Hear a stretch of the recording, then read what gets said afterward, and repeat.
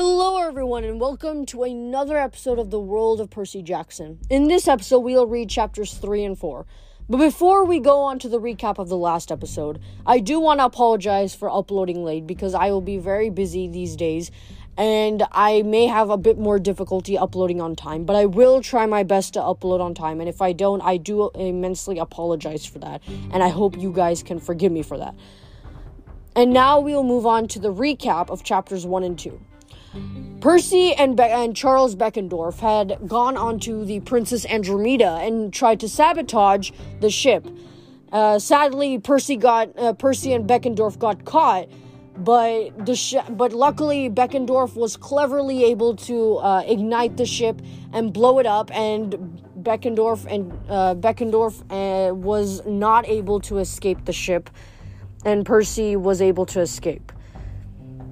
And so Percy landed in the kingdom of Poseidon, where Tyson woke him up, and Percy was able to see Poseidon's palace for the first time.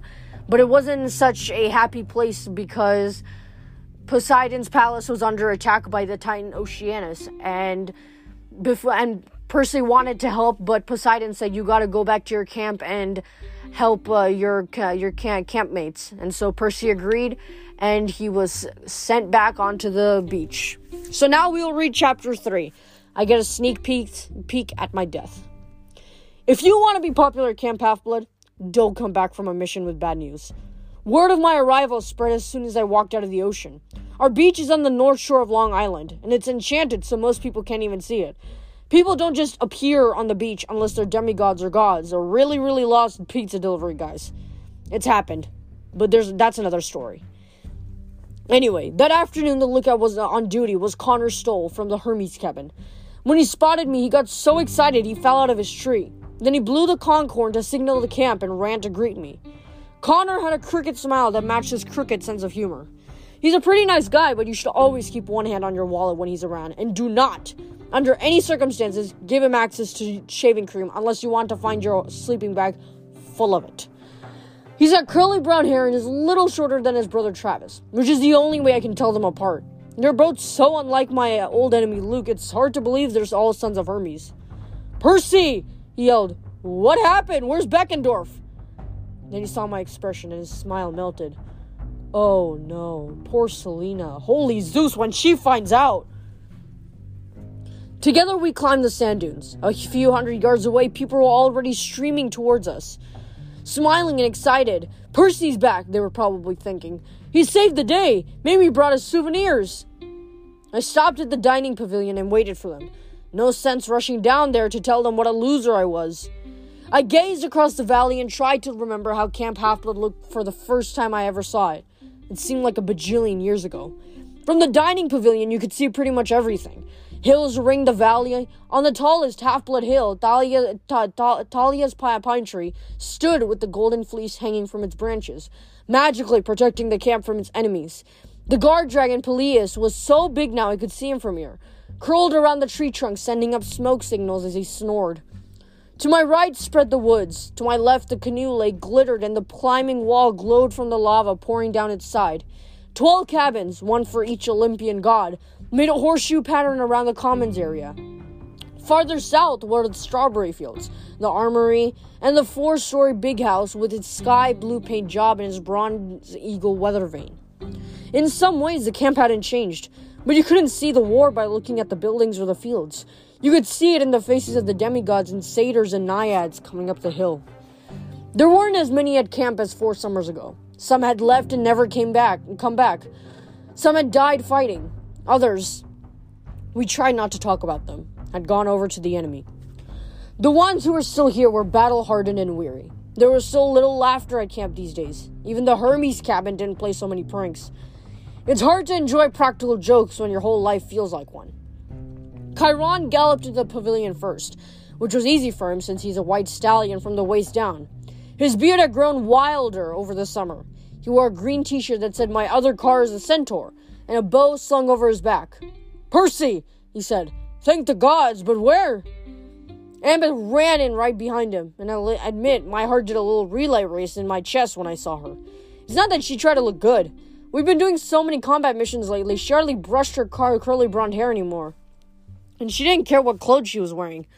Usually the same old orange camp t-shirt and her jeans. Once in a while, her bronze armor. Her eyes were stormy gray. Most of the time, we couldn't get through a conversation without trying to strangle each other. Still, just seeing her made me feel fuzzy in the head. Last summer, before Luke had tried to turn into Kronos and everything went sour, there had been a few times when I thought maybe, well, we might get past the strangle each other phase. What happened? She grabbed my arm. Is Luke? The ship blew up, I said. He wasn't destroyed. I don't know where. Selena Beauregard pushed through the crowd. Her hair wasn't combed and she wasn't even wearing makeup, which wasn't like her. Where's Charlie? She demanded, looking around like he might be hiding. I glanced at Chiron helplessly. The old centaur cleared his throat. Selena, my dear, let's talk about this at the big house. No, she muttered. No. She started to cry and the rest of us stood around, too stunned to speak. We'd already lost so many people over the summer, but this was the worst. With Beckendorf gone, it felt like someone had stolen the anchor for the entire camp. Finally, Clarice from the Ares cabin came forward. She put her arm around Selena. They had one of the strangest friendships ever. A daughter of the war god and the daughter of the love goddess. But ever since Selena had given Clarice advice last summer about her first boyfriend, Clarice had decided she was Selena's personal bodyguard. Clarice was dressed in her blood-red combat armor, her brown hair tucked into a bandana. She was as big and beefy as a rugby player, with a permanent scowl on her face, but she spoke gently to Selena. Come on, girl, she said. Let's get to the big house. I'll make you some hot chocolate. Everyone turned and wandered off in twos and threes, heading back to the cabins. Nobody was excited to see me now. Nobody wanted to hear about the blown-up ship. Only Annabeth and Chiron stayed behind. Annabeth wiped a tear from her cheek. I'm glad you're not dead, seaweed brain. Thanks, I said. Me too. Chiron put a hand on my shoulder. I'm sure you did everything you could, Percy. Will you tell us what happened? I didn't want to go through it again, but I told him the story, including the dream of the Titans. I left out the detail about Nico. Nico had made me promise not to tell anybody about his plan until I made up my mind. And the plan was so scary, I didn't mind keeping it a secret. Chiron gazed down at the valley. We must call a war council immediately to discuss this spy and other matters. Poseidon mentioned another threat, I said. Something even bigger than the Princess Andromeda. I thought it might be that challenge the Titan had mentioned in my dream. Chiron and Annabeth exchanged looks, like they knew something I didn't. I hated when they did that. We will discuss that also, Chiron promised. One more thing. I took a deep breath. When I talked to my father, he said to tell you it's time. I need to know the full prophecy. Chiron's shoulders sagged, but he didn't look surprised. I've dreaded this day. Very well, Annabeth. We will show Percy the truth. All of it. Let's go to the attic. I've been to the big house attic 3 times before, which is 3 times more than I wanted to. A ladder led up from the top of the staircase. I wondered how Chiron was going to get up there, being half horse and all, but he didn't try. You know where it is, he told Annabeth. Bring it down, please. Annabeth nodded. Come on, Percy. The sun was setting outside, so the attic was even darker and creepier than usual. Old hero trophies were stacked everywhere. Dented shields, pickled heads in jars from various monsters, a pair of fuzzy dice on a bronze plaque that read, stolen from Cryosauer's Honda Civic by Gus, son of Hermes, 1988. I picked up a curved bronze sword so badly it bent it looked like the letter M. I could still see green stains on the metal from the magical poison they'd used to cover it. The tag was dated last summer. It read, Scimitar of Pompeii, destroyed in the Battle of the Labyrinth. You remember Briars throwing those boulders? I asked. Annabeth gave me a grudging smile. And Grover causing a panic? We locked eyes. I thought of a different time last summer, under Mount St. Helens, when Annabeth thought I was going to die and she kissed me. She cleared her throat and looked away. Prophecy. Right. I put down the scimitar. Prophecy. We walked over to the window. On a 3-legged stool sat the oracle, A shriveled female mummy in a tie-dye dress. Tufts of black hair clung to her skull. Glassy eyes stared out of her leathery face. Just looking at her made my skin crawl. If you wanted to leave camp during the summer, it used to be you had to come up here to get a quest. This summer, that rule had been tossed. Campers left all the time on combat missions. We had no choice if we wanted to stop Kronos. Still, I remember too well the strange green mist, the spirit of the oracle, that lived inside the mummy. She looked lifeless now, but whenever she spoke a prophecy, she moved. Sometimes fog gushed out of her mouth and created strange shapes. Once, she even left the attic and taken a little zombie stroll in the woods to deliver a message. I wasn't sure what she'd do for the great prophecy. I half expected her to start tap dancing or something. But she was just there like she was dead, which she was. I never understood this, I whispered. What? Annabeth asked. Why it's a mummy? Percy, she didn't used to be a mummy. For thousands of years, the spirit of the oracle lived inside a beautiful maiden. The spirit would be passed on from generation to generation. Chiron told me she was like that 50 years ago. Annabeth pointed at the mummy, but she was the last. What happened? Annabeth started to say something, then apparently changed her mind. Let's just do our job and get out of here. I looked nervously at the oracle's withered face. So, what now? Annabeth approached the mummy and held out her palms. O oracle, the time is at hand. I ask for the great prophecy. I braced myself, but the mummy didn't move. Instead, Annabeth approached and unclasped one of its necklaces. I never paid too much attention to its jewelry before. I figured it was just hippie love beads and stuff. When Annabeth turned toward me, she was holding a leather pouch, like a Native American medicine pouch, on a cord braided with feathers. She opened the bag and took out a roll of parchment no bigger than her pinky. No way, I said. You mean all these years I've been asking about this stupid prophecy and it's been right there around her neck? The time wasn't right, Annabeth said. Believe me, Percy, I read this when I was 10 years old and I still have nightmares about it. Great, I said. Can I read it now? Downstairs at the War Council, Annabeth said. Not in front of, I looked at the glassy eyes of the oracle and I decided not to argue. We headed downstairs to join the others. I didn't know it then, but it would be the last time I ever visited the attic. The senior councils had gathered around the ping pong table. Don't ask me why, but the rec room had become the camp's informal headquarters for war councils. When Annabeth, Chiron, and I came in, though it looked more like a shouting match. Clarice was still in full battle gear. Her electric spear was strapped to her back. Actually, her second electric spear since I'd broken the first one. She called the spear Maimer. Behind her back, everyone else called it Lamer. She had her boar-shaped helmet under one arm and a knife at her belt. She was in the midst of yelling at Michael Yu, the new head counselor for Apollo, which looked kind of funny since Clarice was a foot taller. Michael had taken over the Apollo cabin after Lee Fletcher died in battle last summer. Michael stood 4'6" with another 2 feet of attitude.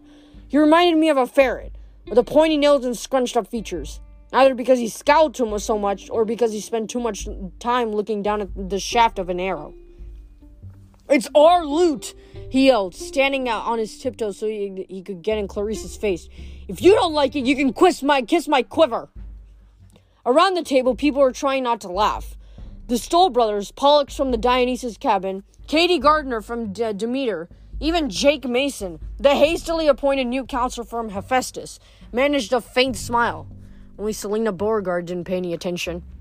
She sat beside Clarice and stared vacantly at the ping-pong net. Her eyes were red and puffy. A cup of hot chocolate sat untouched in front of her. It seemed unfair that she had to be here. I couldn't believe Clarice and Michael standing over her, arguing about something as stupid as loot, when she just lost Beckendorf. Stop it! I yelled. What are you guys doing? Clarice glowered at me. Tell Michael not to be a selfish jerk. Oh, that's perfect, coming from you, Michael said. The only reason I'm here is to support Selena. Clarice shouted, otherwise I'd be back in my cabin. What are you talking about? I demanded. Pollux cleared his throat. Clarice has refused to speak to any of us until her, issue is resolved. She hasn't spoken for 3 days. It's been wonderful, Travis Stoll said wistfully. What issue? I asked. Clarice turned to Chiron. You're in charge, right? Does my cabin get what we want or not? Chiron shuffled his hooves. My dear, as I've already explained, Michael is correct. Apollo's cabin has the best claim. Besides, we have more important matters. Sure, Clarice snapped. Always more important matters than what Ares needs. We're just supposed to show up and fight when you need us and not complain. That would be nice, Connor Stoll muttered. Clarice gripped her knife. Maybe I should ask Mr. D. As you know, Chiron interrupted, his tone slightly angry now. Our director Dionysus is busy with the war. He can't be bothered with this. I see, Clarice said. And the senior counselors, are any of you going to side with me? Nobody was smiling now. None of them met Clarice's eyes. Fine, Clarice turned to Selena. I'm sorry, I didn't mean to get into this when you've just lost. Anyway, I apologize. To you, nobody else. Selena didn't seem to register her words. Clarice threw her knife on the ping pong table. All of you can fight this war without Ares. Until I get satisfaction, no one in my cabin is lifting a finger to help. Have fun dying. The counselors were all too stunned to say anything as Clarice stormed out of the room. Finally, Michael Yu said, Good riddance. Are you kidding? Katie Gardner protested. This is a disaster. She can't be serious, Travis said. Can't she? Chiron sighed. Her pride has been wounded. She'll calm down eventually. But he didn't sound convinced. I wanted to ask what the heck Clarice was so mad about, but I looked at Annabeth and she mouthed the words, I'll tell you later. Now, Chiron continued, if you please, counselors, Percy has brought something I think you should hear. Percy? The Great Prophecy. Annabeth handed me the parchment. It felt dry and old, and my fingers fumbled with the string, and I uncurled the paper, trying not to rip it, and began to read. A half-blood of the eldest dogs. Percy? Annabeth interrupted. That's gods, not dogs. Oh, right, I said. Being dyslexic is one mark of a demigod, but sometimes I really hate it. The more nervous I am, the worse my reading gets. A half-blood of the eldest gods shall reach 16 against all odds. I hesitated, staring at the next lines. A cold feeling started in my fingers as if the paper was freezing. And see the world in endless sleep. The hero's soul cursed blade shall reap. Suddenly, Riptide seemed heavier in my pocket. A cursed blade? Chiron once told me Riptide had brought many people sorrow. Was it possible my own sword could get me killed?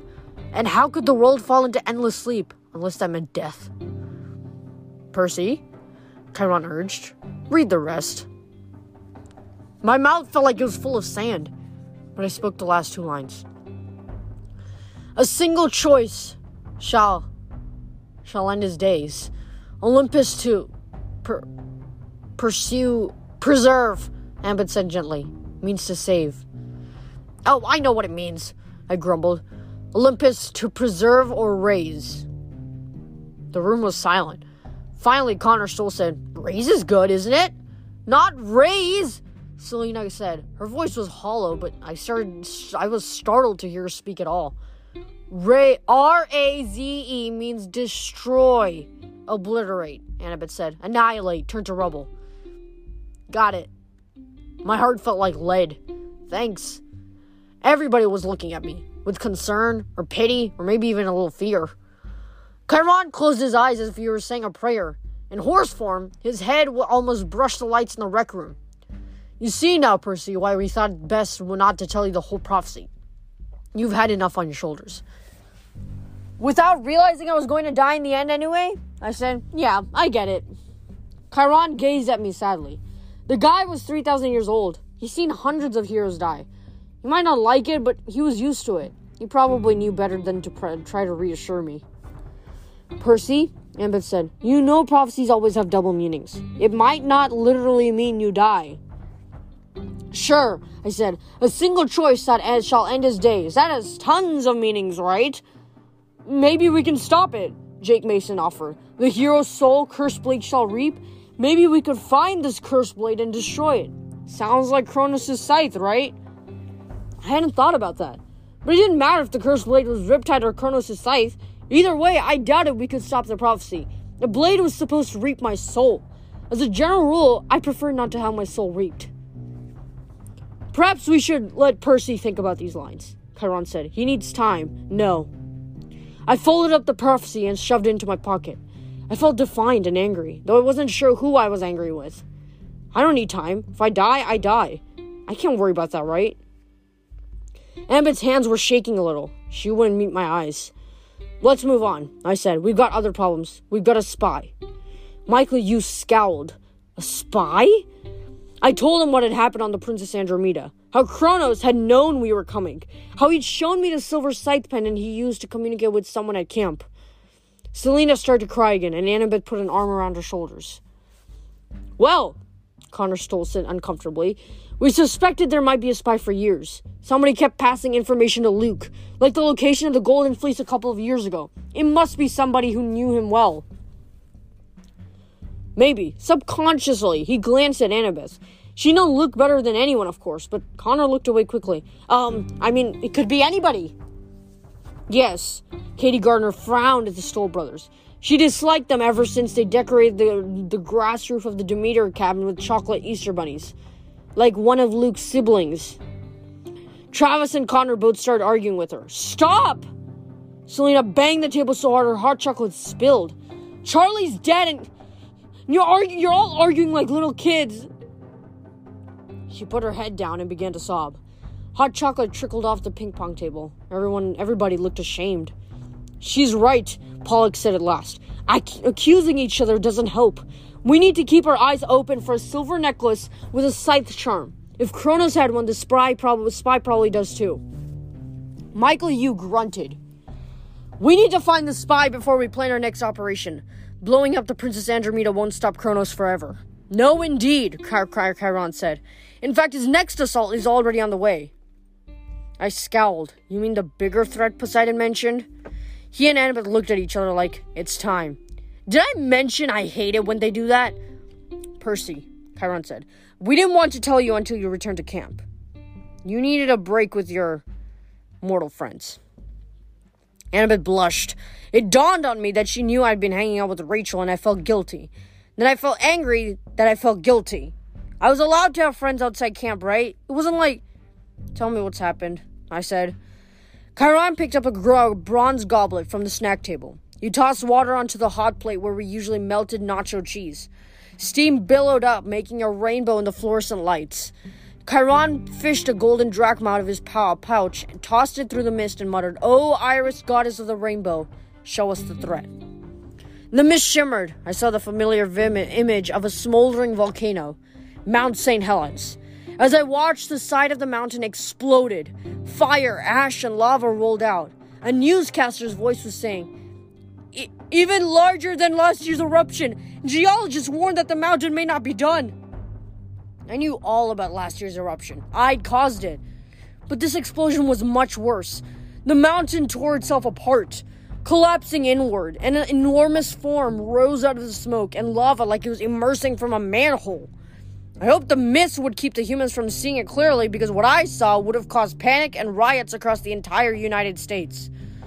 The giant was bigger than anything I'd ever encountered. Even my demigod eyes couldn't make out its exact form through the ash and fire. But it was vaguely humanoid, and so huge it could have used the Chrysler building as a baseball hat. The mountain shook with a horrible rumbling, as if the monsters were laughing. It's him, I said. Typhon. I was seriously hoping Chiron would say something like, no, that's our huge friend Leroy. He's going to help us. But no such luck. He simply nodded. The most horrible monster of all. The biggest single threat the gods ever faced. He's been freed from under the mountain at last, but this scene is from 2 days ago. Here is what is happening today. Chiron waved his hand and the image changed. I saw a bank of storm clouds rolling across the Midwest plains. Lightning flickered. Lines of tornadoes destroyed everything in their path, ripping up houses and trailers, tossing cars around like matchbox toys.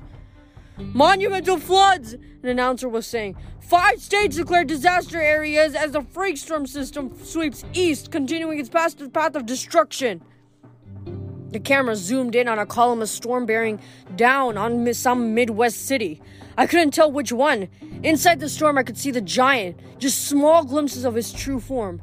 A smoky arm, a dark clawed hand the size of a city block. His angry roar rolled across the plains like a nuclear blast. Other smaller forms darted through the clouds, circling the monster. I saw flashes of light, and I realized the giant was trying to swat them. I squinted and thought I saw a golden chariot flying into the blackness. Then some kind of huge bird, a monstrous owl, dived in to attack the giant. Are those the gods? I said. Yes, Percy, Chiron said. They've been fighting him for days now, trying to slow him down, but Typhon is marching forward toward New York, toward Olympus. I let that sink in. How long until he gets here? Unless the gods can stop him, perhaps 5 days. Most Olympians are there, except your father, who has a war of his own to fight. But then who's guarding Olympus? Connor still shook his head. If Typhon gets to New York, it won't matter who's guarding Olympus. I thought about Kronos' words on the ship. I would love to see the terror in your eyes when you realize how I will destroy Olympus. Was this what he was talking about? An attack by Typhon? It was sure terrifying enough. But Kronos was always fooling us, misdirecting our attention. This seemed too obvious for him. And in my dream, the Golden Titan had talked about several more challenges to come, as if Typhon were only the first. It's a trick, I said. We have to warn the gods. Something else is going to happen. Chiron looked at me gravely. Something worse than Typhon? I hope not. We have to defend Olympus, I insisted. Kronos is another attack planned. He did, Travis Stoll reminded me, but you sunk his ship. Everyone was looking at me. They wanted some good news. They wanted to believe that at least I'd given them a little bit of hope. I glanced at Annabeth. I could tell we were thinking the same thing. What if the Princess Andromeda was a ploy? What if Kronos let us blow up that ship so we'd lower our guard? But I wasn't going to say any of that in front of Selena. Her boyfriend had sacrificed himself for that mission. Maybe you're right, I said, though I didn't believe it. I tried to imagine how things could get much worse. The gods were in the Midwest fighting a huge monster that almost defeated them once before. Poseidon was under siege and losing a war against the sea titan Oceanus. Kronos was still out there somewhere. Olympus was virtually undefended. The demigods of Camp Athlid were on our own with a spy in our midst. Oh, and according to the ancient prophecy, I was going to die when I turned 16, which happened to be in 5 days, the exact same time Typhon was supposed to hit New York. Almost forgot that. Well, Chiron said, I think that's enough for one night. He waved his hand and the steam dissipated. The stormy battle of Typhon and the gods disappeared. That's an understatement, I muttered, and the war council adjourned. And that is the end of chapter 3. Man, that was an interesting chapter because Percy is in a double catastrophe because apparently, according to the prophecy, he's going to die when he turns 16. And Typhon is reaching New York on the same day of his birthday, which doesn't seem like a very happy birthday to me. But I'm sure that Percy can survive this, and hopefully he will survive this along with the camp, and the gods emerge victorious again against the Titans. So let's hope that, and we will find out in chapter 4 what Percy and the camp plans to do, and possibly if they can contact the gods and tell them their plan as well. And I want to apologize if I mispronounce anything again. I do apologize for that, and I do hope that I can that you guys can help me learn on how to pronounce if I'm getting them wrong. But other than that, after this break, we'll read chapter 4. We burn a metal shroud and see what happens to Percy and the campers.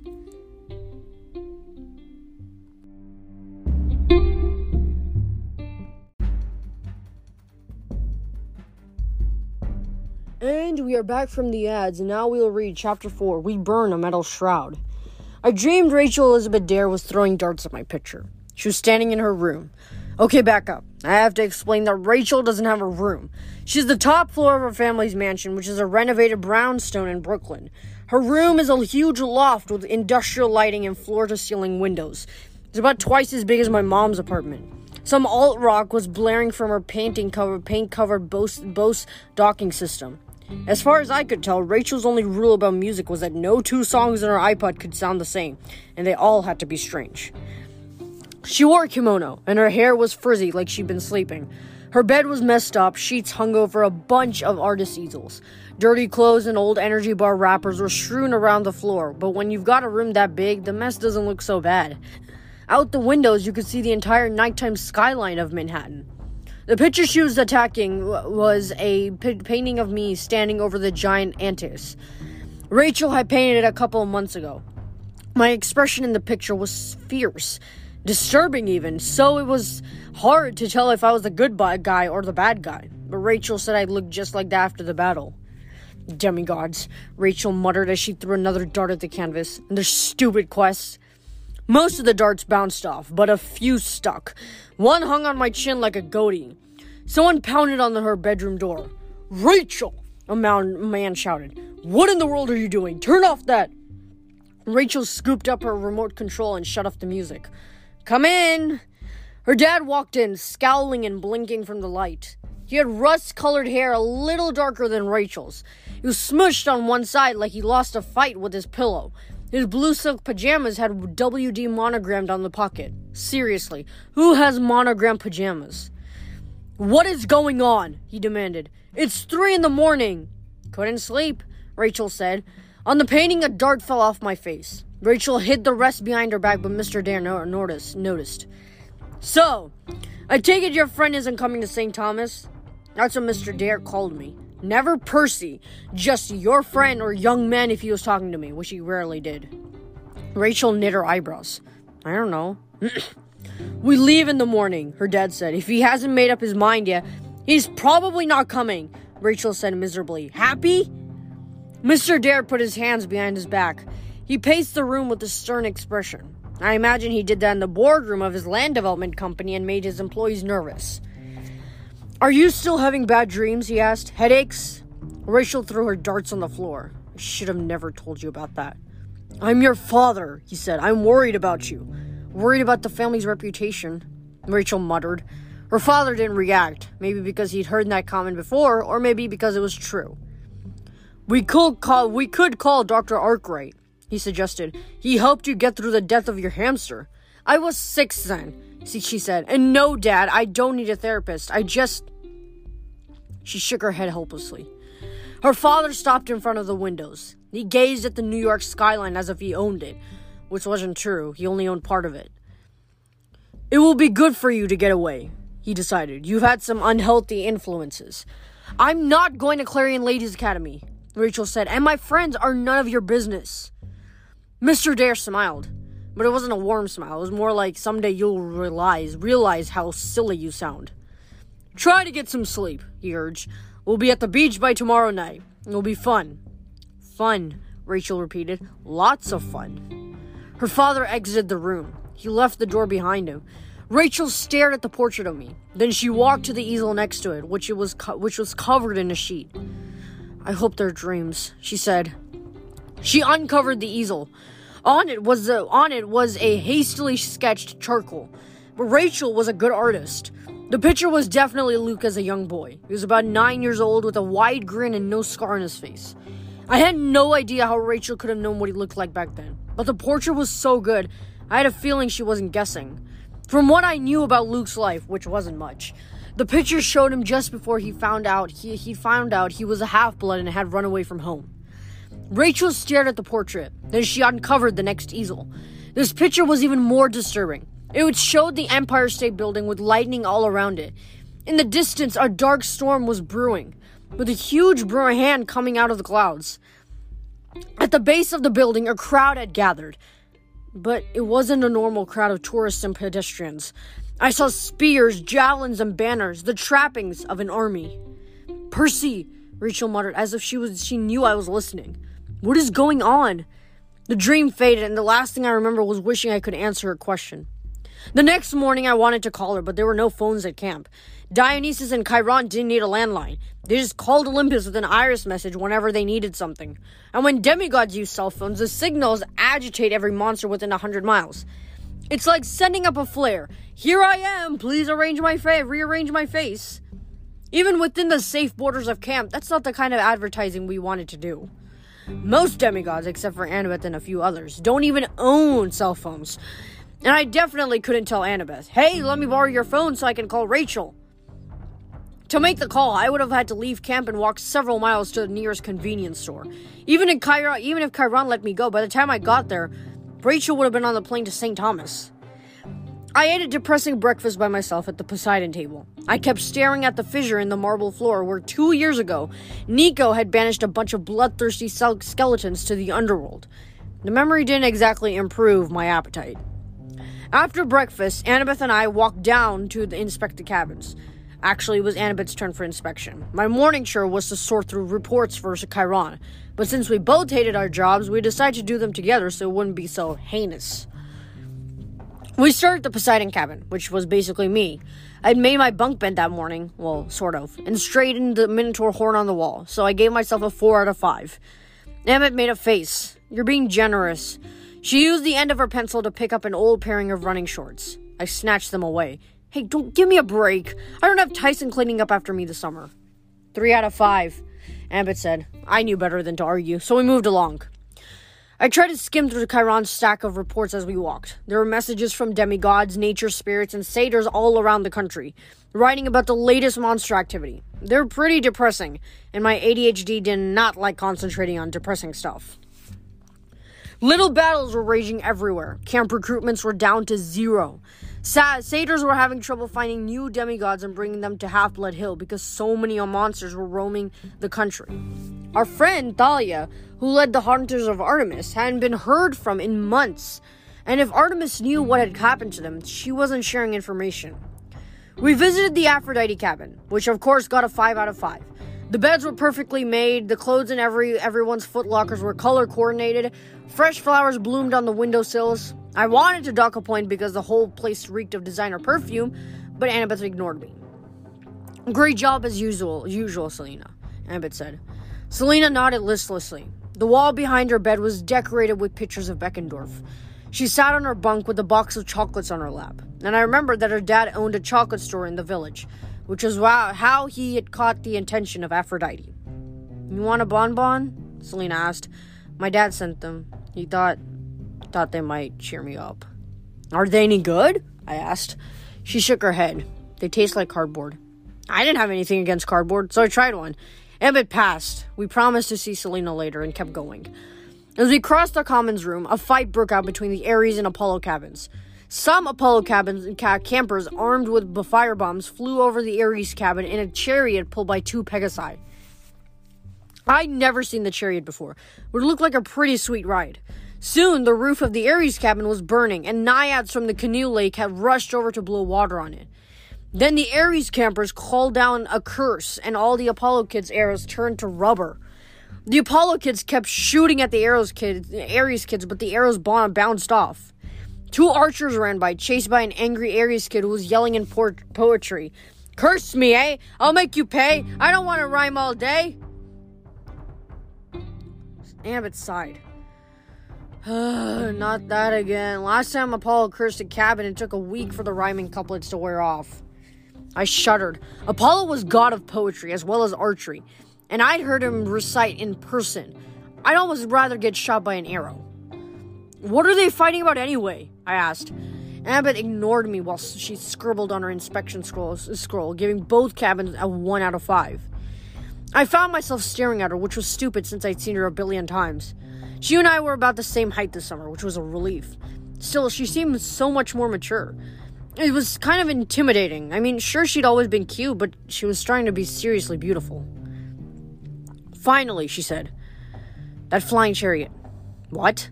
You asked what they were fighting about? Oh, right. They captured it in a raid in Philadelphia last week. Some of Luke's demigods were there with that flying chariot. The Apollo cabin seized it during the battle, but the Ares cabin led the raid, so they've been fighting about who gets it ever since. We ducked as Michael used chariot dive-bombed an Ares camper. The Ares camper tried to stab him and cuss him out in rhyming couplets. He was pretty creative about rhyming those cuss words. We're fighting for our lives, I said, and they're bickering about some stupid chariot. They'll get over it, Annabeth said. Clarice will come to her senses. I wasn't so sure. That didn't sound like the Clarice I knew. I scanned more reports and we inspected a few more cabins. Demeter got a 4, Hephaestus got a 3, and probably should have gone lower, but with Beckendorf being gone and all, we cut them some slack. Hermes got a 2, which was no surprise. All campers who didn't know their godly parentage were shoved into the Hermes cabin. Since the gods were kind of forgetful, that cabin was always overcrowded. Finally, we got to Athena's cabin, which was orderly and clean as usual. Books were strained on the shelves, the armor was polished, battle maps and blueprints decorated the walls, only Annabeth's bunk was messy. It was covered in papers and her silver laptop was still running. Vlacus, Annabeth muttered, which was basically calling herself an idiot in Greek. Her second-in-command, Malcolm, suppressed a smile. We cleaned everything else, didn't know if it was safe to move your notes. That was probably smart. Annabeth had a bronze knife that she reserved just for monsters and people who messed with her stuff. Malcolm grinned at me. We'll wait outside while you finish inspection. The Athena campers filed out the door while Annabeth cleaned up her bunk. I shuffled uneasily and pretended to go through some more reports. Technically, even on inspection, it was against camp rules for 2 campers to be, alone in a cabin. That rule had come up a lot when Selena and Beckendorf started dating. And I know some of you might be thinking, aren't all demigods related on the godly side, and doesn't that make dating gross? But the thing is, the godly side of your family doesn't count, genetically speaking, since gods don't have DNA. A demigod would never think about dating someone who had the same godly parent. 2 kids from Athena cabin? No way. But a daughter of Aphrodite and a son of Hephaestus? They're not related, so no, it's no problem. Anyway, for some strange reason, I was thinking about this as I watched Annabeth straighten up. She closed her laptop, which had been given to her as a gift from the inventor Daedalus last summer. I cleared my throat. So, get any good info from that thing? Too much, she said. Daedalus had so many ideas. I could spend 50 years just trying to figure them all out. Yeah, I muttered. That would be fun. She shuffled her papers, mostly drawings of buildings and a bunch of handwritten notes. I knew she wanted to be an architect someday, but I learned the hard way not to ask what she was working on. She'd start talking about angles and load-bearing joints until my eyes glazed over. She brushed her hair behind her ear like she does when she's nervous. This whole thing with Beckendorf and Selena kind of makes you think about what's important, about losing people who are important. I nodded. My brain started seizing on little random details, like the fact she was still wearing those silver owl earrings from her dad, who was this brainiac military history professor in San Francisco. Yeah, I stammered. Is everything cool with your family? Okay, really stupid question, but hey, I was nervous. Emma looked disappointed, but she nodded. My dad wanted to take me to Greece this summer, she said wistfully. I've always wanted to see the Parthenon, I remembered. She managed to smile. Yeah, that's okay. There'll be other summers, right? As soon as I said it, I realized it was a boneheaded comment. I was facing the end of my days. Within a week, Olympus might fall. If the age of the gods really did end, the world as we knew it would dissolve into chaos. Demigods would be hunted to extinction. There would be no more summers for us.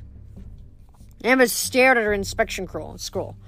3 out of 5, she muttered, for a sloppy head counselor. Come on, let's finish your reports and get back to Chiron. On the way to the big house, we read the last report, which was handwritten on a maple leaf from a satyr in Canada. If possible, the note made me feel even worse. Dear Grover, I read aloud. Woods outside Toronto attacked by giant evil badger. Try to do as you suggested and summon power of Pan. No effect. Many naiads trees destroyed. Retreating to Ottawa. Please advise. Where are you? Gleason Hedge, Protector. Ambit grimaced. You haven't heard anything from him, even with your empathy link? I shook my head dejectedly. Ever since last summer when the god Pan had died, our friend Grover had been drifting farther and farther away. The Council of Cloven Elders treated him like an outcast, but Grover still traveled all over the East Coast, trying to spread the word about Pan and convince nature spirits to protect their own little bits of the wild. He'd only come back to camp a few times to see his girlfriend Juniper. Last I'd heard, he was in Central Park or organizing the Dryads, but nobody has seen or heard from him in 2 months. We tried to send Iris messages. They never got through. I had an empathy link with Grover, so I hoped I would know if anything bad happened to him. Grover had told me one time that if he died, the empathy link might kill me too, but I wasn't sure if that was still true or not. I wondered if he was still in Manhattan. Then I thought about my dream of Rachel's sketch. Dark clouds closing on the city. An army gathered around the Empire State Building. Annabeth. I stopped her by the tetherball court. I knew I was asking for trouble, but I didn't know who else to trust. Plus, I'd always depended on Annabeth for advice. Listen, I had this dream about, Rachel. I told her the whole thing, even the weird picture of Luke as a child. For a while, she didn't say anything. Then she rolled up her inspection scroll so tight she ripped it. What do you want me to say? I'm not sure. You're the best strategist I know. If you were Kronos planning this war, what would you do next? I'd use Typhon as a distraction. Then I hit Olympus directly while the gods were in the west. Just like in Rachel's picture. Percy, she said, her voice tight. Rachel is just a mortal. But what if her dream is true? Those other Titans, they said Olympus would be destroyed in a matter of days. They said they had plenty of other challenges. And what's with that picture of Luke as a kid? We'll just have to be ready. How? I said, look at our camp. We can't even stop fighting each other. And I'm supposed to get my stupid soul reaped. She threw down her scroll. I knew we shouldn't have shown you the prophecy. Her voice was angry and hurt. All it did was scare you. You run away from things when you're scared. I stared at her, completely stunned. Me? Run away? She got right in my face. Yes, you're a coward, Percy Jackson. We were nose to nose. Her eyes were red, and I suddenly realized that when she called me a coward, maybe she wasn't talking about the prophecy. If you don't like her chances, she said, maybe you should go on that vacation with Rachel. Annabeth. If you don't like her company, that's not fair. She pushed past me and stormed toward the strawberry fields. She hit the tetherball as she passed and sent it spinning angrily around the people. I'd like to say my day got better from there. Of course it didn't. That afternoon, we had an assembly at the campfire to burn Beckendorf's burial shroud and say our goodbyes. Even the Ares and Apollo cabins called a temporary truce to attend. Beckendorf's shroud was made out of metal links, like chainmail. I didn't see how it would burn, but the fates must have been helping out. The metal melted in the fire and turned to golden smoke, which rose into the sky. The campfire flames always reflected the campers' moods, and today they burned black. I heard Beckendorf's spirit would end up in Elysium. Maybe he'd even choose to be reborn and try for Elysium in 3 different lifetimes so he could reach the Isles of the Blessed, which was like the underworld's ultimate party headquarters. If anyone deserved it, Beckendorf did. Abbott left without a word to me. Most of the other campers drifted off to their afternoon activities. I just stood there staring at the dying fire. Selena sat nearby crying while Clarice and her boyfriend Chris Rodriguez tried to comfort her. Finally, I got up the nerve to walk over. Hey, Selena, I'm really sorry.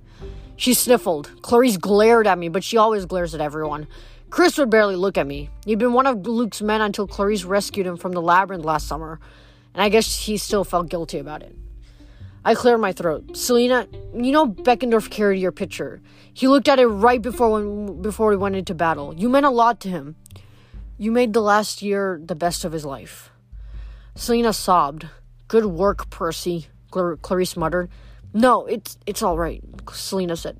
Thank you, Percy. I should go. You want company? Clarice asked. Selena shook her head and ran off. She's stronger than she looks, Clarice muttered, almost to herself. She'll survive. You could help with that, I suggested. You could honor Beckendorf's memory by fighting with us.